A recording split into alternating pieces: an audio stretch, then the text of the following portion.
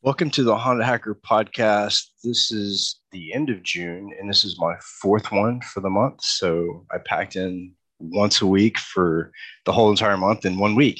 So it's been pretty awesome. Tonight we have a really awesome guest. I'm not going to steal his thunder. I'll let him introduce himself after we talk about the news. But he is the face and voice behind the Barcode podcast, which I'm really excited to talk to him about. So anyways, news really quick. Working on a couple of speaking engagements, working on another guest for the show mid-July. I'm working with this PR firm, which should be pretty interesting. He's a retired Navy officer that did some crazy stuff in the military. So we'll dive into him later next month. Really looking forward to that. Other than that, not a ton of news. One big piece of news for Hackers for Vets, we got our first donation this week. A large donation. I won't disclose who it was yet because they're putting together a whole PR thing about the release and about the donation. So Hackers for Vets is a real thing, and we now have money to start giving back. So I'll be opening up submissions for potential candidates for the awards really soon. Just so you know, and you have a heads up, in order to qualify for the awards, you have to be an honorably discharged veteran. Years of service doesn't matter. And you have to provide a DD-214 for proof verification. And of course, you can black out all of your DD-214 except for the name, date, and honorable discharge.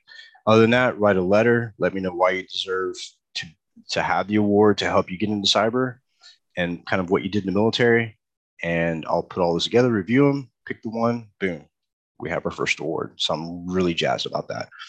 Okay, so without further ado, and I won't waste any more time, tonight we have Chris Glandon on, who is the Barcode voice. And I'm really excited because I was looking through the podcast and I was looking at some of the guests that you had. And some of the guests have been really phenomenal. I think we have a couple guests in common. But yeah, I'm really anxious to hear your story. So Chris, why don't you take it away? Tell us about yourself. And bro, thanks a lot for being here. It means a lot. Nah, man, thank you. The Haunted Hacker, man. I made it. I officially made it. No, thanks for having me on. It's an honor to be on the show, man. I'm a big fan of your show as well. And it's crazy because not too many people hear my story. I'm normally on the other side, and I'm talking to people who have these amazing, phenomenal stories, and I don't get to talk about mine too much. And it may be because mine is not as dramatic as theirs, but I'll tell it to you anyway. Absolutely. So I came up through IT. Growing up, I was always into tech. Tech was always a part of my life and what I enjoyed doing. And I think that professionally, I decided to go in that direction in the late 90s. I was a warehouse worker at the time, and I had my first kid. And I was like, man, I can't support my kid making minimum wage.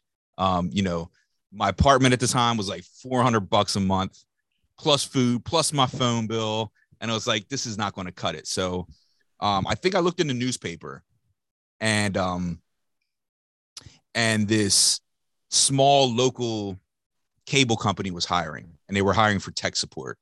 And I was like, you know what? That sounds cool. And yeah, well, at the time I didn't know. I was like, man, let me go check it out, because I wanted to get into a big firm and some firm that was established, because I needed that job stability. Right.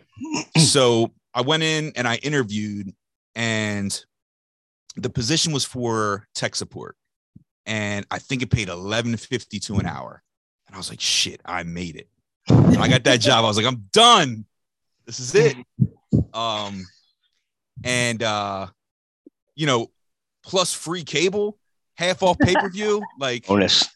Right? Yeah, forget you. I don't think I went back to the warehouse. I just said, look, I'm not coming in anymore. Let's go. And so I was doing tech support. I was supporting the internet service, which has just rolled out. I was supporting digital cable boxes, which just rolled out. Mhm. So it was on the technical side, but it was a new technology for me. So it really put me on the front line of cutting edge technology. And Comcast ended up acquiring this company about a year later. So when they came in, things really accelerated. So I really got exposed to a lot of different technology at that time. And it's ironic because I was also learning at the time, how to hack these cable boxes, how techs would show me how to get how to hack the filters, the hardware filters on the pole outside to get free HBO. Yep. And it's ironic because this was long before my security career kicked off. Oh yeah. So now I think back at it, I was like, man, was that the seed that planted my interest? I don't know. But I really enjoyed the technology piece. I enjoyed the troubleshooting, and just getting into the unknown and helping people fix problems. And I think that was my passion then. So I stayed with it, but I eventually morphed more into the IT space. So from that, I ended up doing help desk work. I did desktop support work, software support work for a startup software company. Yeah, that was crazy. But they did have a beer fridge, which was the first time I had a beer fridge at work. Which True bonus. Cool. And you're like, I made it. Yeah, and I was like, I really made it. Because you couldn't do that back then unless you were a startup. You can get away with it. Yep. And this may have been like, 2006 or 7 at that point. But then, I was getting introduced to different technologies. Like at that software startup company, everything was built on Gen 2 Linux, which nice. I've never even touched Linux before. And to be able to start building servers off Gen 2 Linux, it was like, I started learning the syntax, and it was really a learning progression for me. For sure. Then around the 2012 timeframe was when I shifted my focus to security. I've worked with security individuals up until that point. When my friends in security were talking to me about Backtrack, which was formerly, old Kali, school. Old school. And I'm just like listening to him tell me what Backtrack is doing and what he can do. And he was like, yo, you want to steal your neighbor's Wi-Fi? I'm like, nah, I'm good. But it was like, it's, it gets you thinking. It's like, it's different. And it was more than technology for me. It was layers to it. It was the technology. It was the social aspect. It was the enigma of security and the illusion of things. It was all new to me. Although I was about to say the illusion of security, I think, is what really gets people going too. The illusion of security and just not knowing how things are done. It's like you're an illusionist. Like, I want to know more. I want to know how you did that trick. Mm-hmm. So I think that was just the most captivating for me, to be able to peel back those layers and see how these tricks are done. So lucky enough, I was good friends with someone in security at the time who left the company I was with to go basically start up a security department at a small bank here in Delaware. And he knew I was interested. He said, look, do you want to come with me? And I'll bring you in. And I knew at that time, if I tried to get into security, it would be a harder task for me than to be able to help, have him help me get in. So he brought me in. I was a level 1 security analyst. This was 2012. And I was hooked almost day one. I think day 2, they said, you want to go do some training? I said, yeah, I'll go do some training. They were going to send me down to Hacker Halted in Atlanta. Nice. And I was like, yo, what am I getting into? I'm scrolling through the website. I was like, these dudes with hoodies on. And I was like, this looks cool.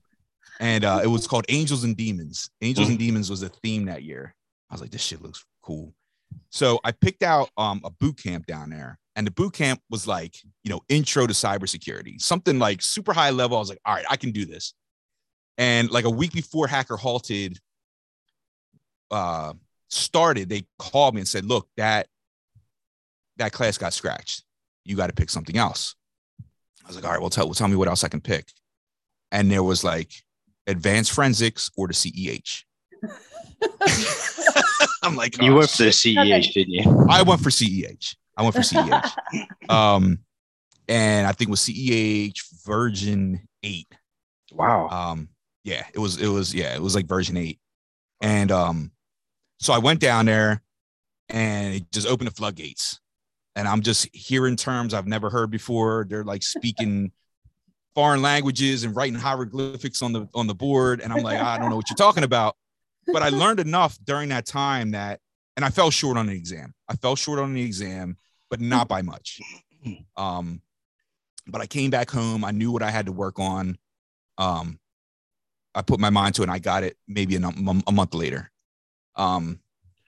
So I think it was a good thing that happened, because then again, it started opening my mind a little bit more. But yeah, been hooked ever since. And it just, the train hasn't stopped. It keeps on rolling. So that's pretty awesome. Yeah, that's my story, man. I think a lot of us start off in support of some sort. My very first job was actually with Jason Street. We worked in the same location, the same office, same floor. We didn't know each other, but we worked for a software support company. And I think my support career lasted all of about 3 weeks, maybe. When they finally realized that when I had to put people on hold and throw my headset down and cuss people out, that it probably wasn't meant for me. So they put me into beta testing, which I thought was really cool. But the support world, I don't think you can legitimately be called a security professional unless you've had to endure at least a year of that nonsense bullshit that people deal with as support. To me, that's hell. Like, yeah. I don't know how I got through that, but when I get the call and an older gentleman, bless his heart, got a computer for Christmas and he's got the drink tray open and the pedal on the floor, I about lost my shit. And that was it for me. I was like, I'm done. Either I'm quitting or you got to find me something else. But yeah, it's really interesting. The CEH, I think I was version 1 of the CEH. I was one of the very first classes. Jeez. Wow. I was really disenfranchised with that though. Because when I went in, I took the class just because my boss at Verizon, Jim McConnell, a lot of you guys have seen him on the podcast, great dude, decided to pay for it, said, hey, do you want this? And I was like, sure, I'll take it. But when I got into the classroom and they were messing with the Donald Dick, which is a hacking tool from way too long ago, that and the Unabomber, the mail bomber, I thought, this is probably not the right server. Because of the fact that it was so old school and it was so point and click. Yeah. And to me, the whole course seemed like clickbait. Yeah. But from that point on, they've gotten a lot better. Of course, they've had their issues over the past, but who doesn't? Well, EC Council's had issues. Yeah. Big issues. But hopefully they'll pull through that. Hopefully they'll get back on track. Because the DoD requires a lot of people to have that CEH in order to be a DoD contractor, which blows my mind, but whatever. Yeah. So tell me what it's like for you as a podcast host because you've had some really cool people on there. You've had Gummo on there. You've got a couple of people, HD Moore. Funny stories about HD back at Austin, Hackers in Austin. Anyways, different story. So tell me what it's like for you as a podcaster, kind of what you look for in guests and just kind of like the behind the scenes, man, what goes into, because I don't think a lot of people know how much time and effort actually goes into what we do to provide content. It's insane. It's truly insane. And when I got into it, I didn't have someone telling me that it's insane. I had to learn that on my own. So, but what helped me was my practitioner background and coming up through security, being able to speak that lingo, being able to, understand the pain points that my guests are talking about and solving for, knowing a little bit of hacker history in terms of some of the folks that I knew coming in I wanted to talk to. So I wasn't scouring forums trying to find guests. Like it was almost when I reach out, you could check my stats as far as a practitioner and they knew that, I've been through the trenches. I've been on the front line. So I think that helped a little bit. If I got into podcasting and I was, doing a horror podcast or something like that, it might be a little bit different. And, but yeah, I mean, coming into it, I started my podcast not long ago. I mean, it was during the pandemic. I think it was right around April 2020 where I decided, all right, let's do it. I've had the idea for years, but I think that pandemic, and as disastrous as it is, it allowed me to be able to start this. And I don't think I would have started it without having that time, and then also having the time that my guests were dedicating to me. Right. A lot of my guests right up front were, speaking at conferences, speaking at forums, and I thought to myself, let's help get that word out and have them on the show. So right off the bat, man, it was really good. It kept going. And what I've found is that everybody that I speak to, 99% are willing to come on and share their ideas. And I'm sure you feel the same way. It's this industry is so helpful with trying to educate others and share their stories. And I don't know of another industry like that as well. So I took advantage of that too. This is 100%. And I like to be educated. Mm-hmm. They like to educate, and people like to be educated. So it's a win-win-win. And that's why I do it. I have a question. Sure. Where did you get the barcode idea and the concept of Tony? Oh man. Well, the barcode concept stems back maybe 5-6 years ago. I was going to do a podcast called, I think it was going to be called Triple Threat.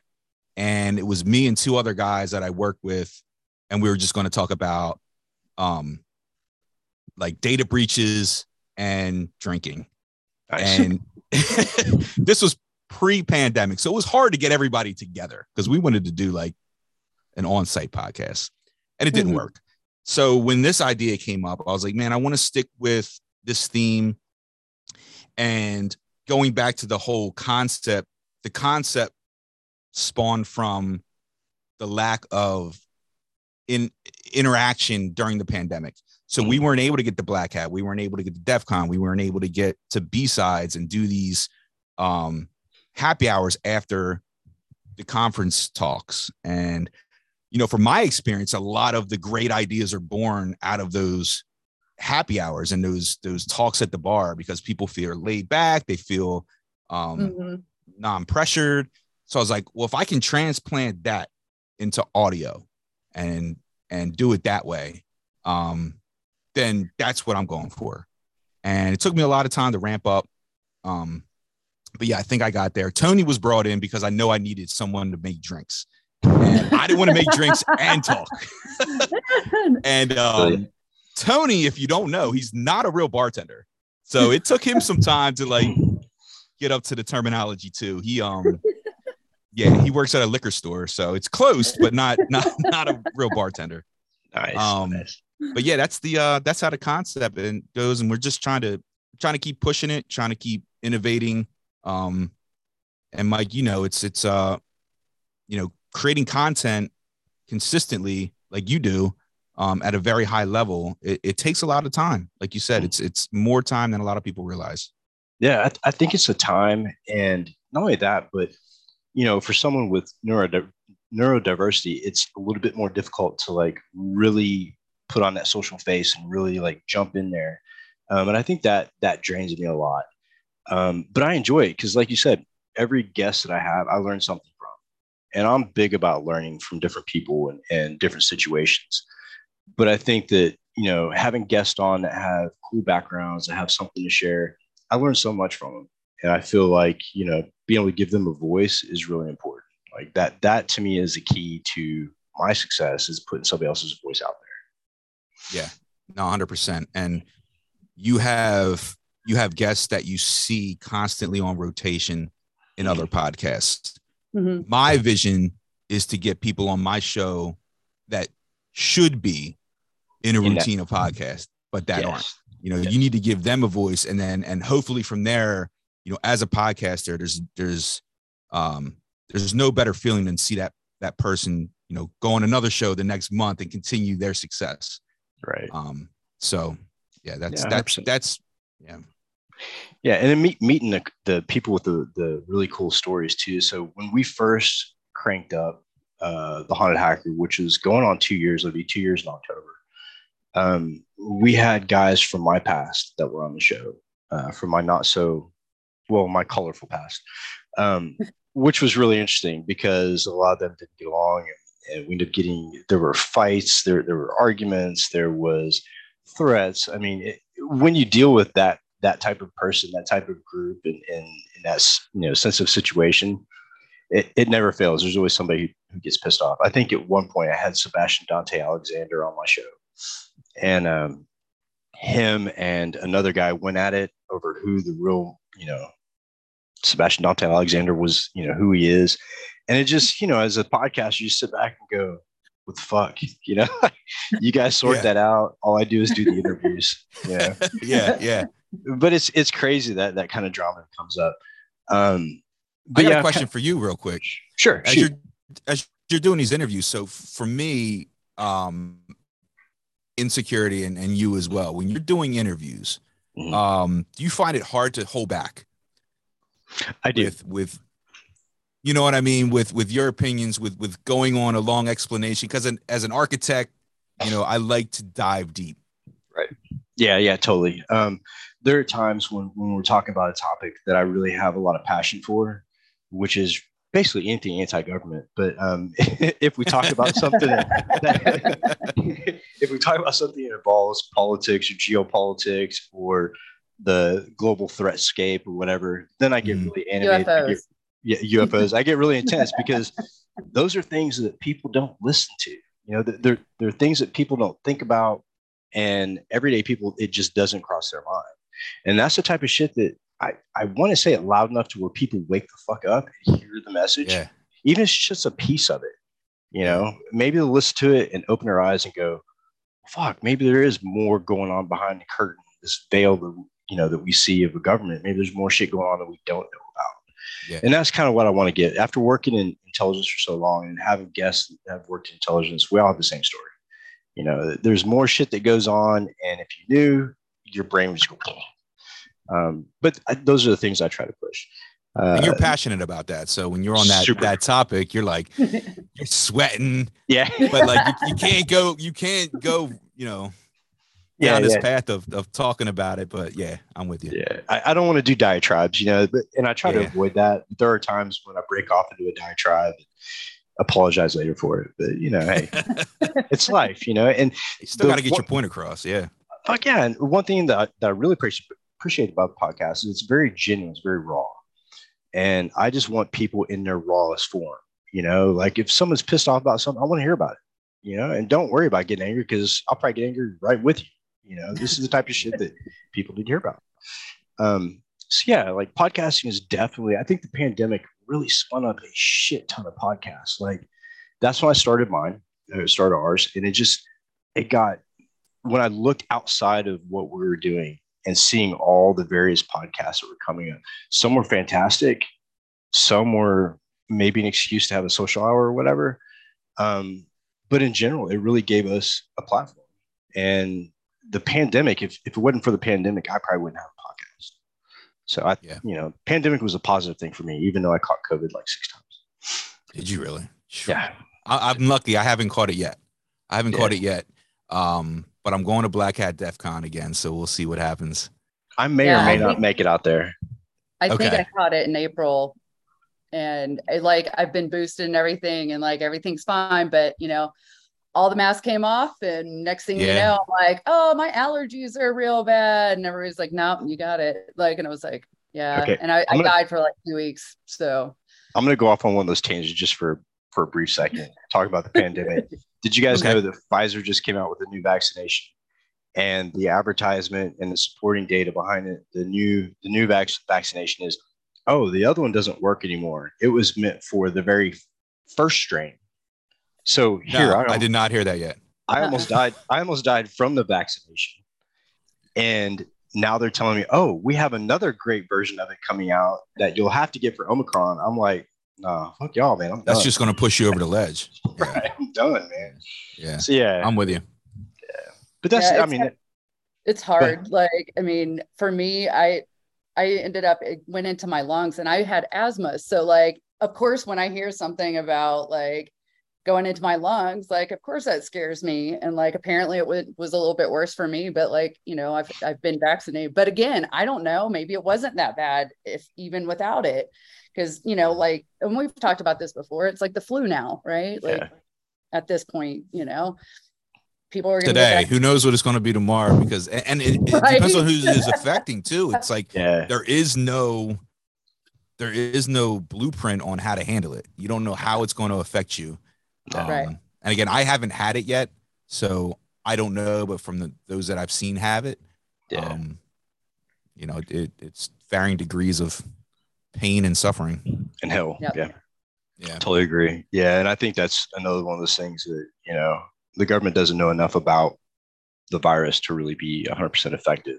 So instead of looking bad like they don't know 100%, they act like they know 100% and just fuck everybody. So I have a pet peeve about that. So along with podcasting, I see that you're on the InfraGard board, which is really fucking cool. Also, some of the other stuff you've done. Tell me about the beginnings of really blowing up in cyber. I know that everybody hits that one moment in time where the doors seem to, instead of having to pull it open, it seems to be an automatic door. We walk right in.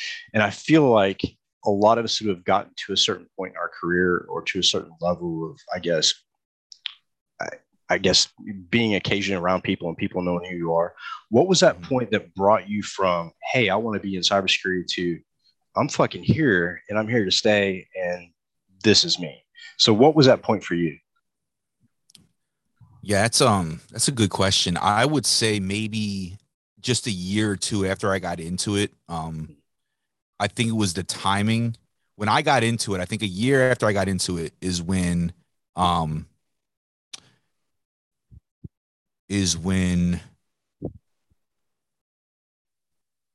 ransomware really hit. Like ransomware hit, Silk Road hit, Deep Web hit, Bitcoin hit. So I was always interested in it, but I think like within the year that I got into it, things were taking off, and it just really captivated me on what was happening. And it didn't feel like a job anymore. I think that was the threshold that I crossed where I would come home from work and read forums on security and be truly interested in it. And even to this day, I mean, Mike, you and Kim know that I'm on LinkedIn reading articles. I'm reposting, you know, 3, 4, 5 a.m. And it's just one of those aspects that, you know, I feel like it's no longer a job. And I think once you get there, then you've really made it. Yeah, I totally agree. You know, I tell everybody it's really weird for me when I meet somebody new and they're like, oh, hey, I love the podcast. And I'm like, wait a minute, you listen to it? Like, you really sit down and listen to that shit? And people are like, yeah. And I think that still shocks me that people are actually want to hear what I have to say. Do you still have that same? I do. You know, I call it imposter syndrome, just like anybody else who's a public speaker. I think podcasting, you have that same imposter syndrome where how did this happen to me type deal. Yeah, I do too. And the way that I circumvent that is just being able to discuss things that interest me. And I almost put everything else to the side. So like me and you have a conversation. It's about what I'm passionate about. It's about what you're passionate about. And the outcome of that, someone is benefiting from. And it's almost, I have to have that mindset, because if it comes to a point where it's not that, I don't think that you should be doing it. Right. Yeah. Another thing too is Jason Street told me one time before I spoke over in England, you know, I get nervous before every podcast, before every public talk I give, no matter where it's at. And Jason gave me some really vital information. At one point, I was texting him on the bus on the metro in Houston. And I was like, hey, you know, I'm super nervous about this. What are your tips? Should I be this nervous? And he was like, the second that you stop being nervous before you speak publicly, they need to stop speaking. Because at that point, it's no longer passionate for you. The reason why that you get so nervous is because you care so much about it. And I think it's really important to be able to recognize when that is, you know. And for me, like, I think this past year has been up and down, right? And I was still trying to rebuild myself and try to get my shit back together. Um, but there came a point where the podcast, like, there were times when I just wanted to hang it up. I just get frustrated. Things weren't going the way I wanted to go. It wasn't enjoyable to the point where, I felt like I need to do it. And at that point, I had to take some time off because I was like, there's something wrong here. And I'm not really sure what it is. Something's off. And then I realized once I took myself out of the picture of other places and just focused on what I enjoy doing and saying, fuck the rest of it, that's what really helped. And I think that it came with a cost. I ended up walking away from some chat servers for a while and just focusing on where I wanted to go, what I wanted to do. Not so much where the group wanted things to go, but fuck, I started this, where do I want it to go? Yeah. Yeah. So, and it's not necessarily you're going down the wrong path. Right. You don't want to go down the right path for the wrong reason. Such a fast speed and get burnt out either. Exactly. Yeah. So there's nothing wrong with taking that step aside, taking time off, and coming back. Yeah, well, I call it. You're either pivoting or you're just stepping back and going, okay. Like you can pivot and keep going, or you can pivot and say, I'm not going to go that way because that's not my goal. That's not my goal.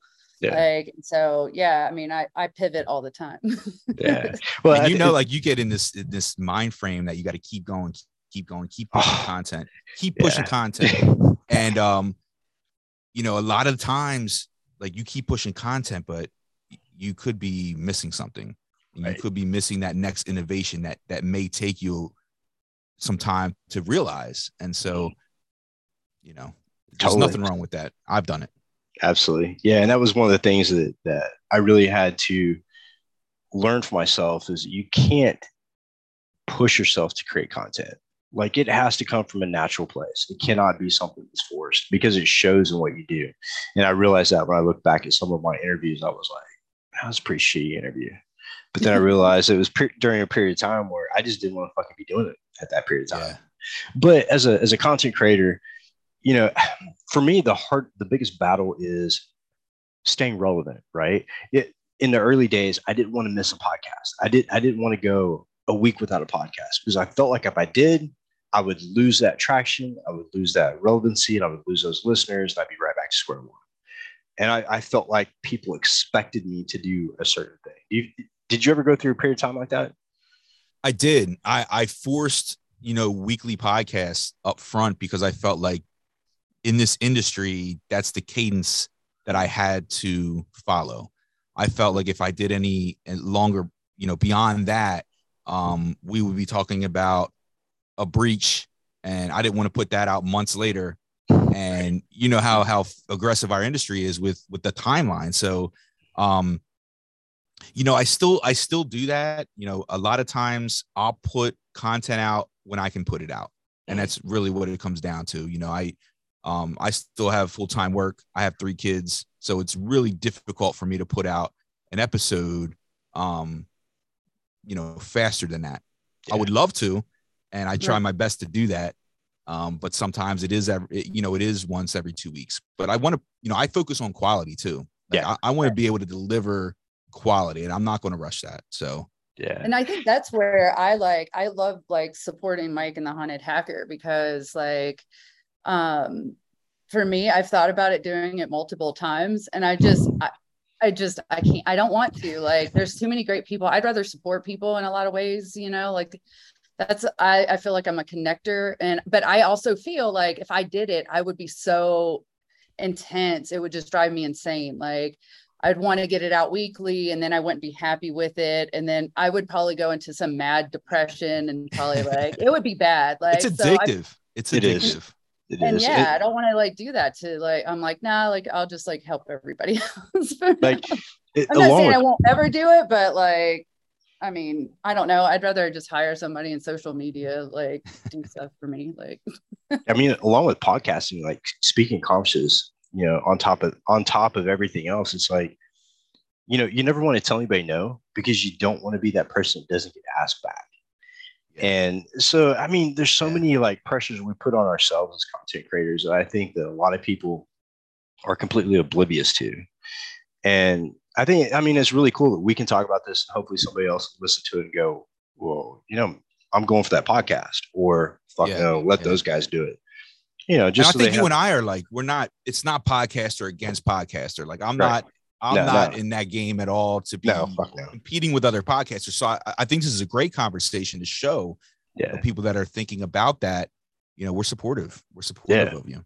100%. Well, and I think a new thing that's happening though is like all the kids now, like everybody wants to be a YouTube content creator. Like not everybody, well, I mean, hey, it's great, but like you also can't, like not everybody's gonna be there. It's kind of like a basketball team or football. Like there's a lot of people on a football team. Not everybody is the quarterback. So like not everybody's gonna get that paycheck they think they're gonna make off of it. It doesn't mean don't try, but have realistic expectations. Like don't, like people are, we talk about how like this industry, like social media and all this is bad for kids and their mental health right now, and like we're trying to push them in. They want to be content creators. If they don't make it, like, what are we doing to these kids? Like, and then that's why avoiding that burnout is so crucial. Yeah. Like you have to be persistent, but you also have to know your limitation.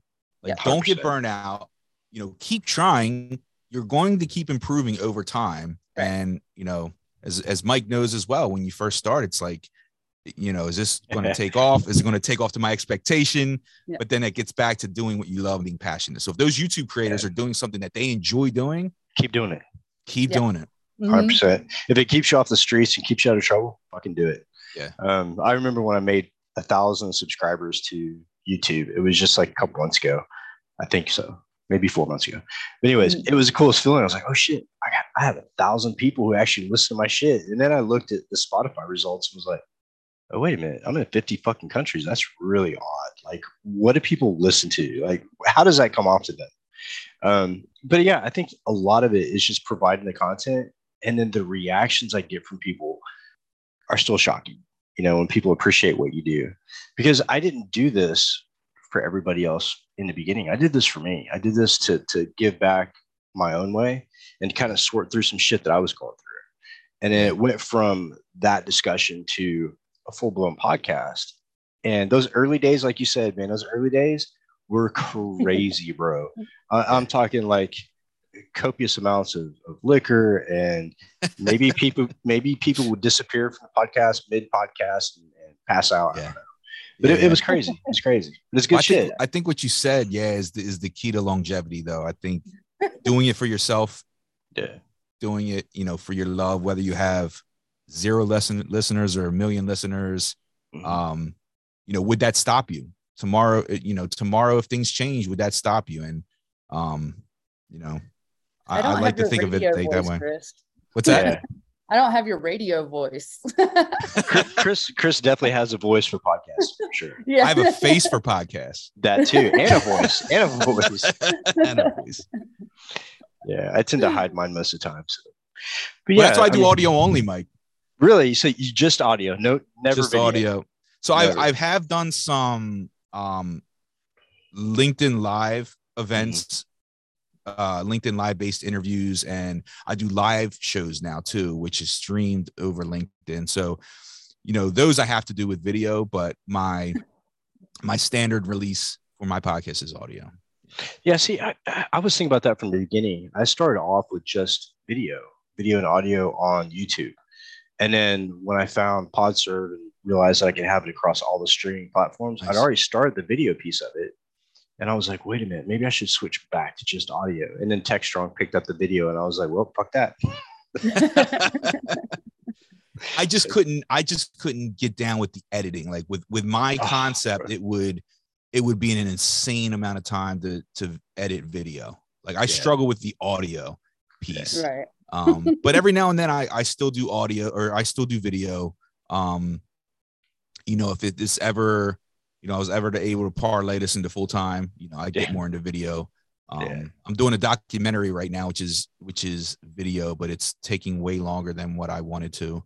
Are you doing it yourself or somebody else? Yeah. Oh, cool. What are you doing it on?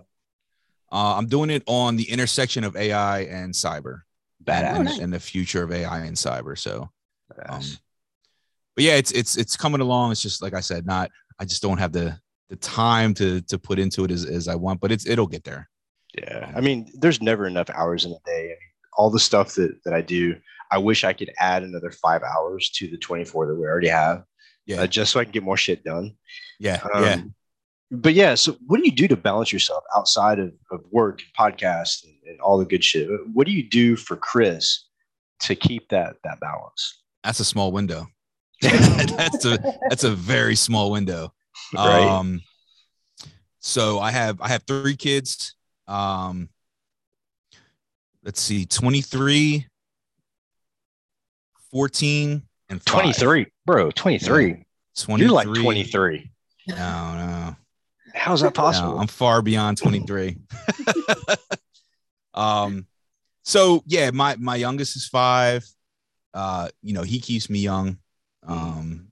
And on your toes. On my toes. So yeah, that's pretty much where my time is dedicated to. Outside of that, sleep 2 or 3 hours a night and I'm good to go. Are you teaching the 5-year-old stuff already? What's that? Are you teaching the 5-year-old stuff already? Like getting him into different stuff? Like, soon. Yeah. Soon. Yeah, very soon. My nephew just turned 8 and like he's all into tablets and gaming. Okay. What he thinks is gaming, and he watches content creators, even though he doesn't play the games like Roblox. I mean, he plays Roblox, but oh yeah, it's interesting. But I'm trying to like slowly, like I just got the backdoors and breaches. He won't be able to play it, but I want to like start showing him those things. Oh, that's like, the Black Hills. Yeah. Like, and that's awesome. like I have like their little magazine or whatever. So like I get it, and like I'm gonna show him and just kind of get him, because like part of it is I talked to his mom about like, hey, like, what are you doing for that? And she is good, like about, locking some stuff up, but she complains about how hard it is. But she goes, I know it's supposed to be that hard, but God, but at least she's doing that. And a lot of parents don't, but I mean, this is where they're going at 5 and 8. Like, my son, my 5-year-old he'll watch content creators, YouTubers. Yep. And I think that's just taken over TV. Like that is TV.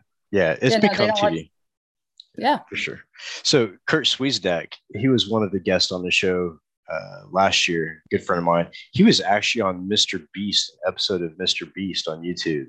Oh wow! I was shocked. I was like, wait a minute. Mr. Beast is like the #1 YouTuber. Yes. So Kurt's former FBI.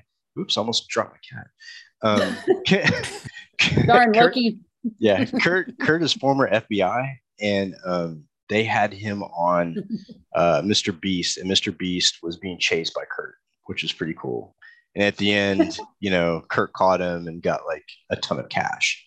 But I mean, yeah, Kurt said that it's legit. Like the production and all that stuff is really cool.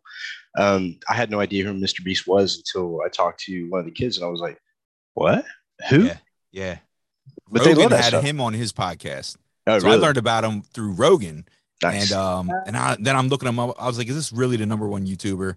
And I looked him up, and he legit is. I mean, yeah, big time. So, looking back at your guests, I know this is going to be a shitty question, and I know it's going to be pointed right back at me, but who was your favorite guest? Which story was like the most interesting, or the most interesting episode of your podcast that you remember today?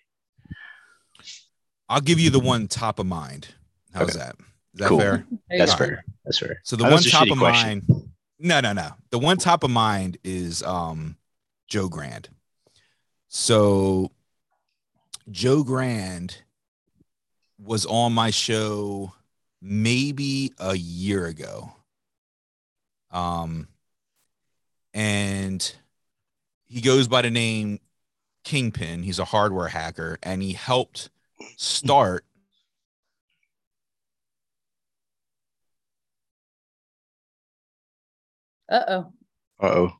we lost you for a second. Kingpin just took you down. We can't hear you. Your audio's muted. Can you hear me now? Yeah, we can. There you go. Oh, that was weird. Yeah, you froze right as you said Kingpin. Oh, yeah. So he goes by Kingpin. He helped found Loft Heavy Industries. Nice. Back in the 80s. So he's like super into hardware hacking, and a super cool dude, man. Like, super great personality. And we just got to talking about hardware hacking. And at the end of the interview, he was like, man, I got to fly out to LA tomorrow. I'm filming I can't talk about it, but I'm filming this show and it's going to be big. It's going to be big. Just keep bookmark my YouTube. It's going to come out. Nice. And about 6 months later, he sent me a link, and it was a trailer for a show that he's doing where he's hacking Bitcoin wallets. Nice. And he hacked his Bitcoin wallet that had, like, I don't remember how much money in it, but like $1 million in this Bitcoin wallet. Wow. And he hacked it and he got it. And then the reason this is top of mind for me was because last week he did it again. And I think I posted it on YouTube. So if you haven't checked it out, check it out. This Kingpin is an absolute beast. And this guy, he came in, he was like, I got $6 million in Bitcoin on the Samsung Galaxy 3. He was like, I bought it in 2014 or whatever. I don't remember my swipe pattern to get back into the phone. So basically, I won't go through the whole story, but Joe Grant goes in and he basically hacks the Samsung S3, retrieves the swipe pattern from the file system. And I'll let you watch it to see if he recovers his $6 million. But he's still doing it, man. He's still doing it. And again, just a great, awesome dude. And he's going to come back. I told him, cool. I pinged him after I watched. I was like, you got to come back now. And we got to talk about this. Cause that's what he does now. He hacks Bitcoin wallets for, he's trying to get more because it's not a common issue that you run into, but he's trying to get more into Bitcoin wallet hacking. So anybody out there that if you only have if you take a percentage, 1% off of 6 million, like that's all right. Payday. Yeah. It's a payday. Yeah, for sure. Yeah. And people are willing to pay that because I think it's more common than not. I just don't think a lot of people realize that they have it.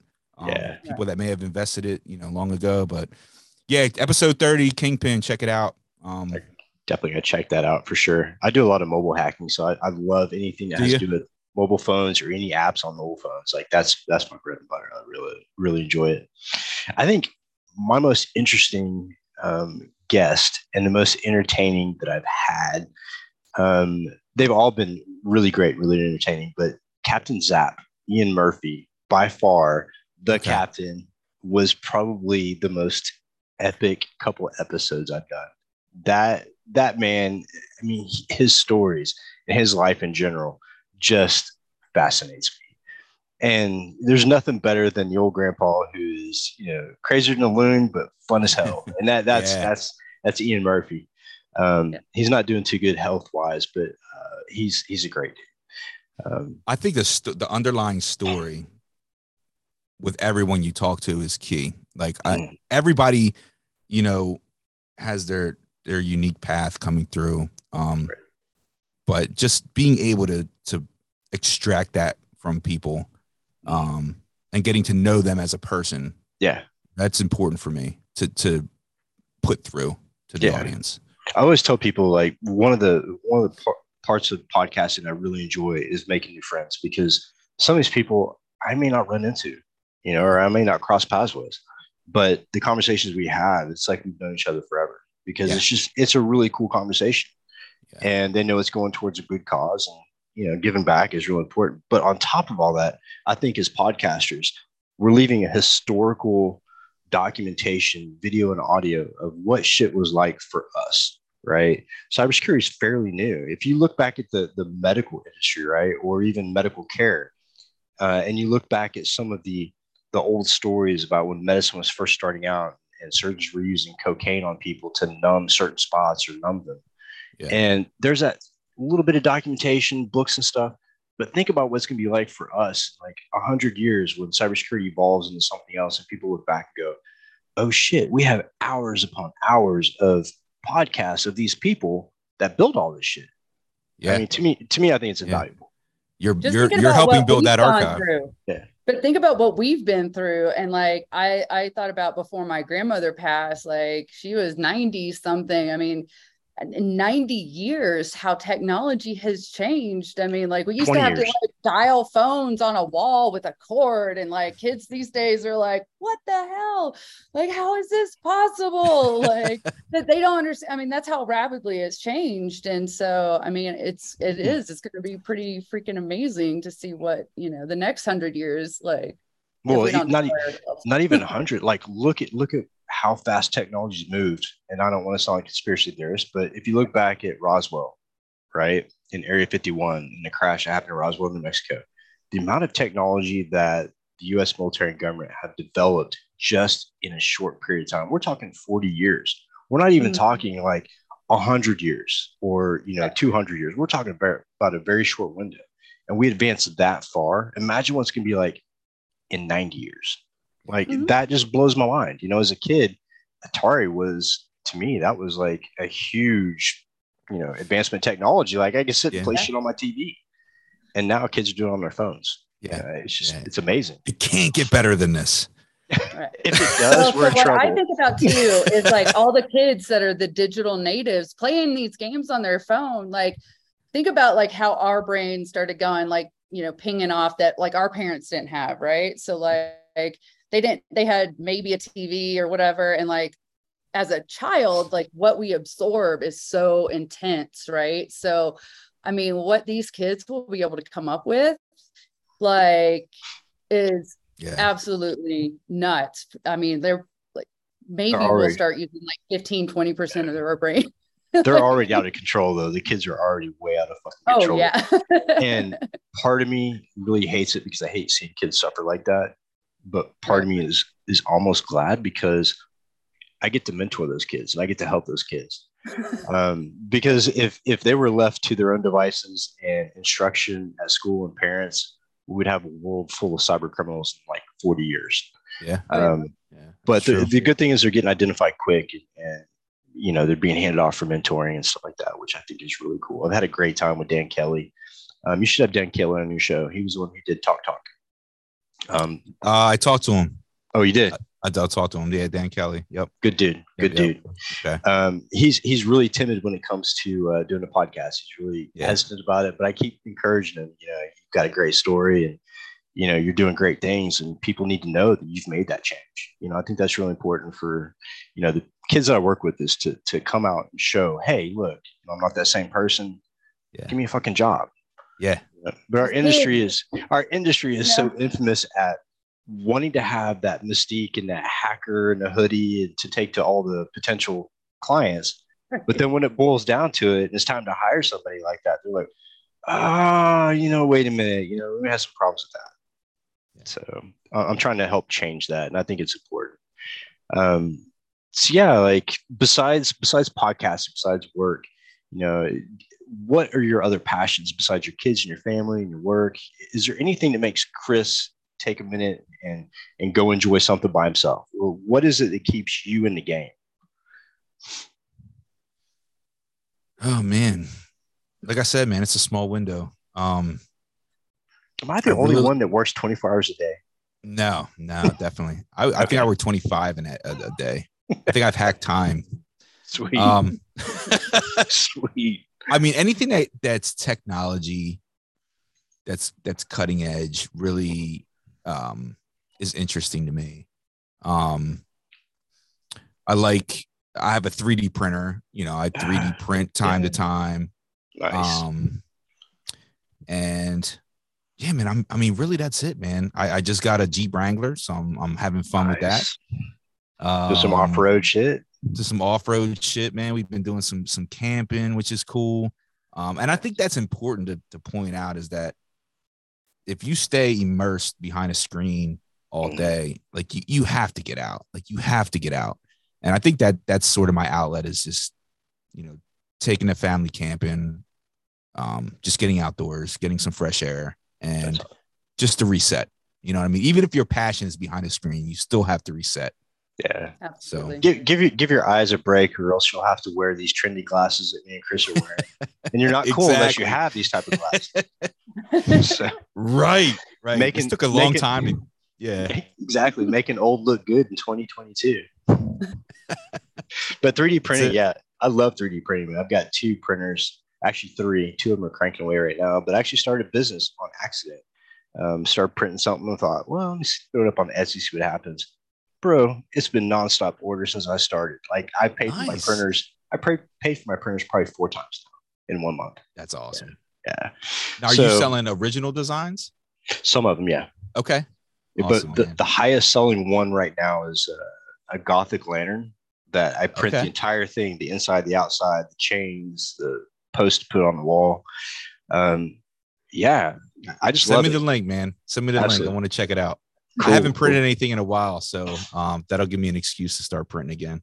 I love printing, man. It was just the idea. Like I bought it in December of last year after my boss got one. He talked me into it. So I've been waiting for a long time because we all know 3D printing when it first started out, the printers back then. And this was like early 2000s when 3D printing first hit home use. But those printers were like 10 grand a piece. I mean, it totally not my price range.